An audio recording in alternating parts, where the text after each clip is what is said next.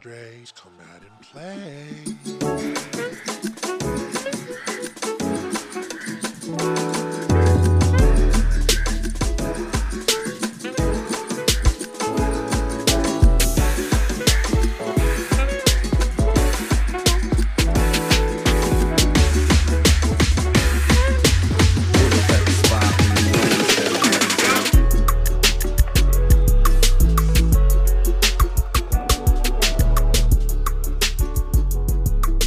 Hello, everybody, and welcome to another episode of the Deep Fryer Podcast. As always, my name is Javier. I'm your host.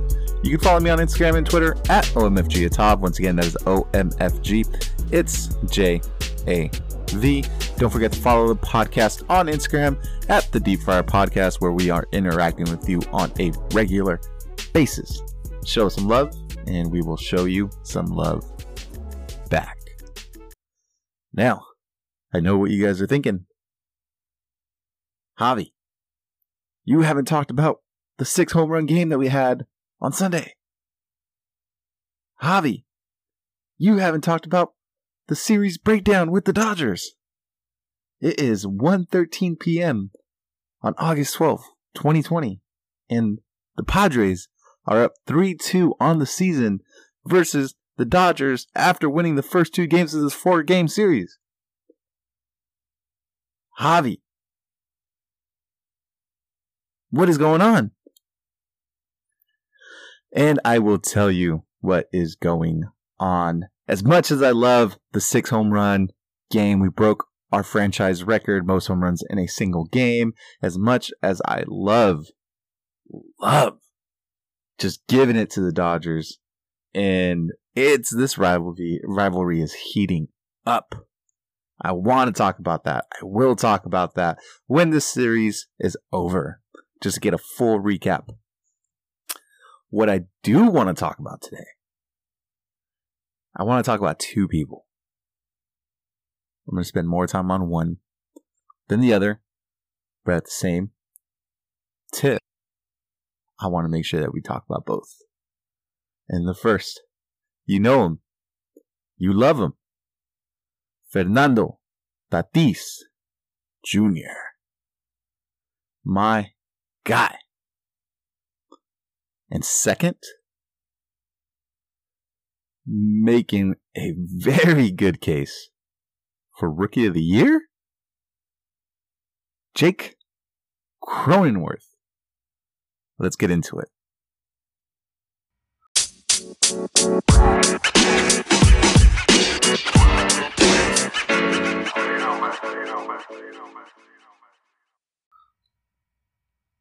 Okay. So in my left hand, I have a 1983 Tony Gwynn rookie card. In my right hand, I have a 2019 Fernando Tatis rookie card. Both of these are graded. My Tony Gwynn is a PSA 8, whereas the 2019 Fernando Tatis rookie card is a PSA 10. Why am I starting off today's podcast or conversation around Fernando Tatis with Tony Gwynn? And by no means is my intention here to make any sort of parallel between Fernando Tatis and Tony Gwynn. For one, it's completely unfair to compare Fernando Tatis to Tony Gwynn, Mr. Padre. And it's completely insulting to compare anyone to Mr. Tony Gwynn. But what I am saying is that, like Tony Gwynn, I would absolutely love for Fernando Tatis, El Niño, to spend his entire career as a Padre Now, we are currently in his sophomore season. And I know it's kind of crazy to start thinking about losing Tatis. I want to keep this guy here as long as possible. I know the economics of baseball from Tony Gwynn's era to what it is now are very different. And players staying on one team, one franchise their entire career is a very, very rare thing to do. And the Padres are definitely not a team that is operating or that has operated under the new economics of baseball. Now, this has changed. In the last 2-3 years, we're spending some money. We're trying to keep players long term. We're committing to players. The franchisee owners are committing to the city of San Diego. They want to bring a championship here. I am confident that the team we have in place has the potential and will bring a championship here to the city of San Diego. I've said this before. We as a city have been deprived of one, of just championship anything. And we are ready. We are behind these guys and we are ready. We deserve one. And it's great to see that the franchise is committing to that. What I'm fearful of is that as soon as we do, we go 100% sell and start pawning off our players and maybe not go after another championship for another decade. Now, we are positioned very well to compete pretty much this entire decade with the amount of young talent that we currently have in our farm system and in the league now. We're going to be competitive for a very long time. But we need Tatis here. Imagining Tatis in a different uniform is just crazy to me. And it's crazy to think that out of somebody in their sophomore season. But like Tony Gwynn, who is synonymous with the Padres, I think that Tatis, at this point, has been synonymous with these Padres. So where am I getting at? I don't want to lose Tatis in 2025. I don't want to lose this guy. And it might sound crazy, but can we break a record in terms of the longest contract extension ever? 15 years? Just sign this to keep this guy through age 36? Is that possible? Is that something that's realistic? Or is that just my fanness or my fandom of Padres and Tatis coming through? Is it showing? Is it showing a little too hard right now? I don't care. Here is the landscape as we know the economics of baseball. And what's this new trend of buying out arbitration years and just giving rookies extensions. There are two prominent individuals that I want to talk about here and two contract extensions that are relative. So Ronald Acuna Jr. from the Atlanta Braves signed an 8-year, $100 million contract extension with two club options worth $17 million, bringing a potential total of that extension to $134 million for a total of 10 years. Now that, for a player like Acuna, is a steal for the Braves. So you get him pretty much the entirety of his prime, and Acuna gets paid. He gets guaranteed money now. If he gets hurt, breaks a leg, rolls an ankle, doesn't fulfill his potential, he wins because he got paid. He got paid early. He gets a walk off in the sunset and call it a career with his money. If he absolutely exceeds that contract and achieves his potential, then it's a huge win for the Braves. Second contract I want to talk about is Luis Robert. I want you guys to keep this in mind.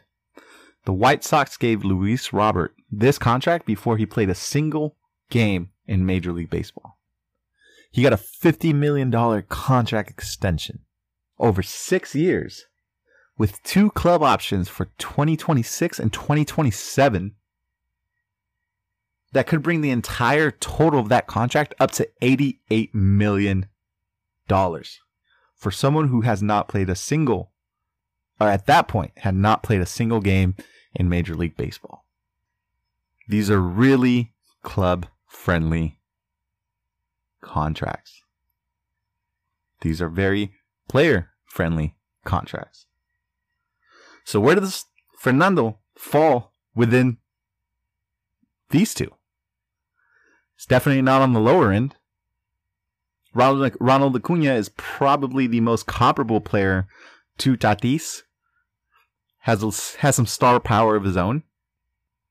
But I think Tatis eclipses him in terms of marketability, in terms of personality.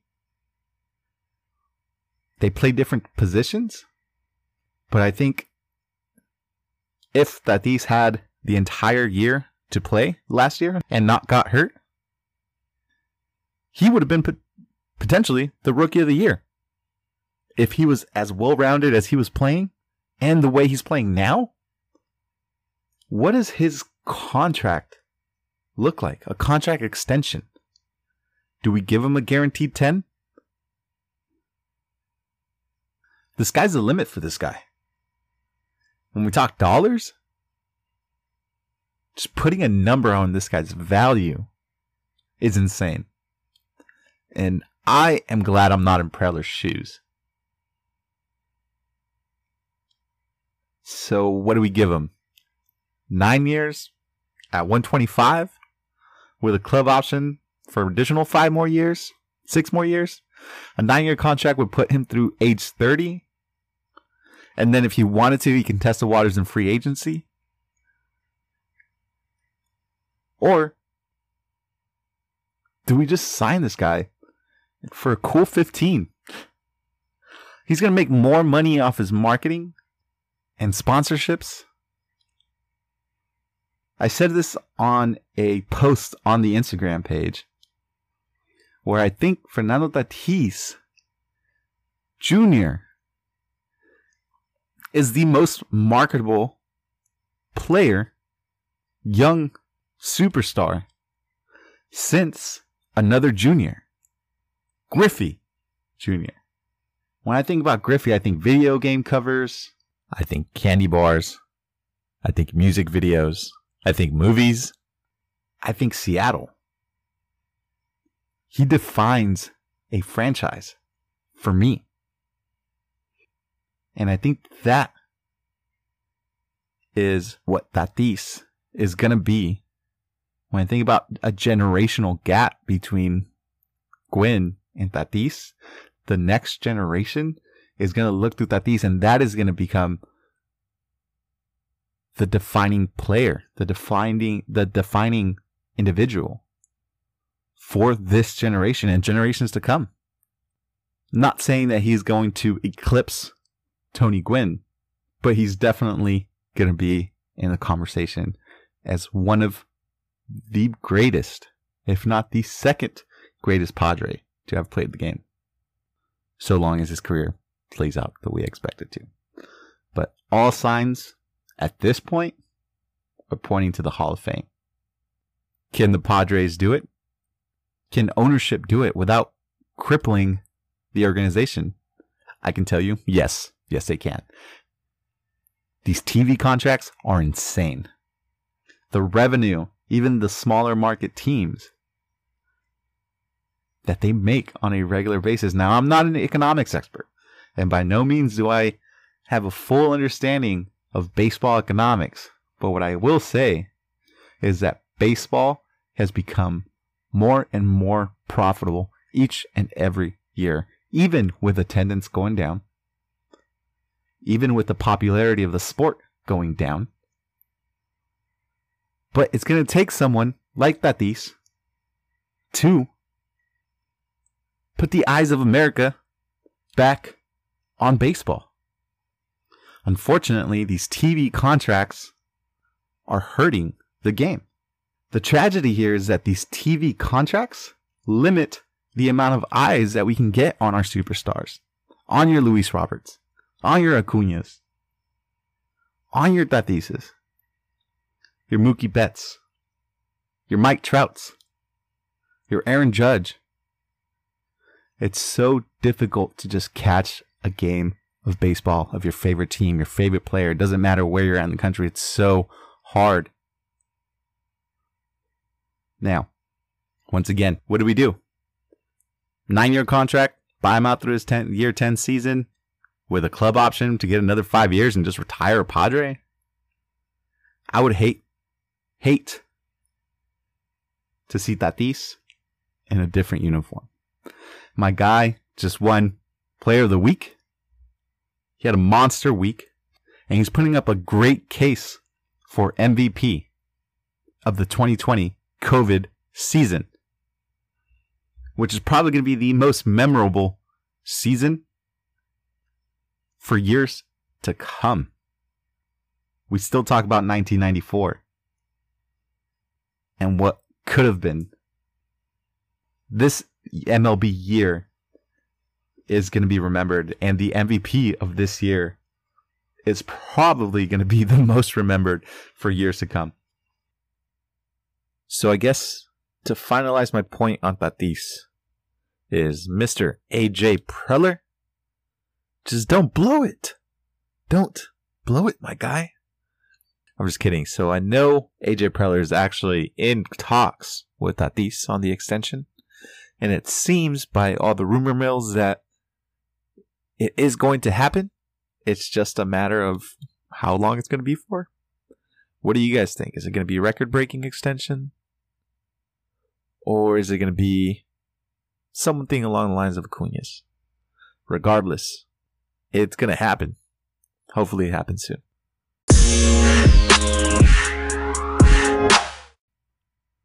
Okay, so in the beginning of the podcast, I said I wanted to talk about two individuals. I'm not going to spend too much time on this guy, but I do want to just emphasize that this guy is having an amazing start to his career. And the whole point of me talking about him now is to start the campaign Cronenworth for Rookie of the Year. My guy, get some. Cronenworth has absolutely crushed this season. He has a .8 WAR, 36 at-bats, 13 hits, 2 home runs, 361 batting average, 7 runs scored, 4 RBIs.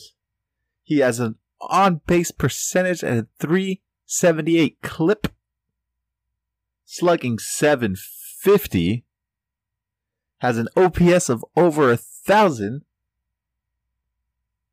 and an OPS plus of 209. The league average is 100. My guy is having himself a year. Full season, COVID season, 160 some plus games, 60 games, does not matter. The numbers don't lie. How awesome would it be for Fernando Tatis, 2020 MVP, Jake Cronenworth, 2020 Rookie of the Year, Padres just with the sweep of the awards. And while we're at it, why don't you give Lamet the Cy Young? Alright guys, so that's all the time I have for today. Once again, Cronenworth Rookie of the Year 2020. Let's start that campaign now. Tatis MVP 2020. Start that campaign now. The Nelson Lamet Cy Young, start that campaign now. As always, guys, my name is Javier. Follow me on Instagram and Twitter at OMFG. It's Hav. Once again, that's OMFG. It's JAV. Don't forget to follow the podcast on Instagram at the Deep Fryer Podcast, where we are interacting with you on a regular basis. Show some love, and we're going to show some love back. We got the Dodgers tonight. Let's make it 3 in a row. Go Pods. Talk soon.